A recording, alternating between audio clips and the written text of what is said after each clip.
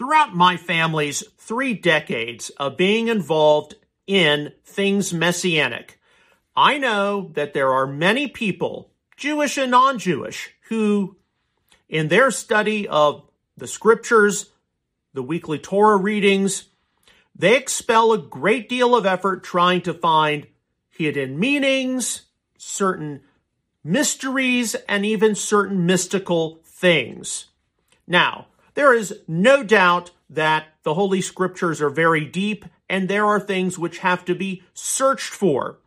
But you cannot survive as a faith community if all you do is try to find secret things in the Bible. I think the biggest challenge facing us for the future is being able to deal with real world situations and how the scriptures speak profoundly to them.